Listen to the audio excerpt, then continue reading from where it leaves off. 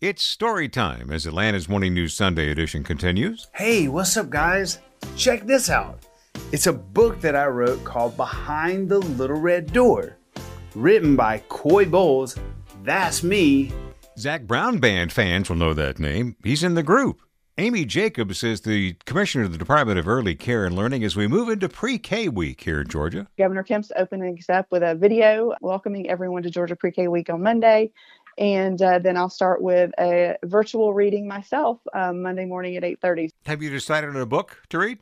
Yes, so we are using Behind the Little Red Door. It's a book that Coy Bowles wrote for Georgia Pre-K actually a couple years ago. So we're really thankful that he's allowing us to use it. And he's actually, I would consider him the host of Georgia Pre-K week this week. You know, he's a member of the Zac Brown Band. He's a Georgia native, lives in Atlanta now with his family. He's a great supporter of early learning, and he's really going all out to help us. What's behind the little red door? The one in the corner next to the floor. There's a world in there I'd love to explore. How do you measure the effectiveness of Georgia Pre-K and the difference it makes in a child's education?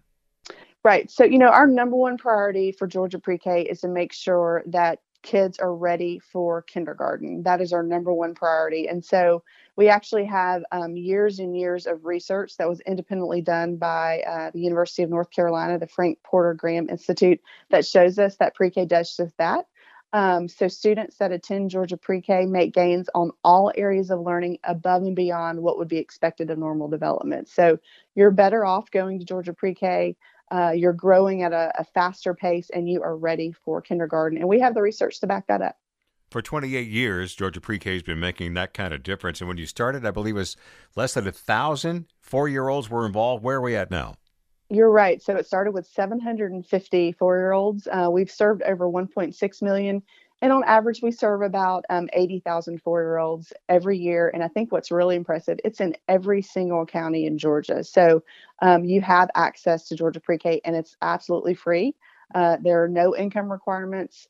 And all you have to do is be 4 years old by September 1st and live in Georgia. So it's a great program for parents and 4-year-olds. We got a carrot flying around like a veggie dinosaur. And there's Keely playing her guitar for people. Wow. What an awesome book. It's even more important this year for our leaders to see the hard work that these teachers and assistant teachers are putting in to make sure that these students have the Georgia Pre-K experience that they deserve. It's Pre-K week in Georgia, and Amy Jacobs is commissioner of the Department of Early Care and Learning. It's always good to talk to you. Have a great week. Thank you.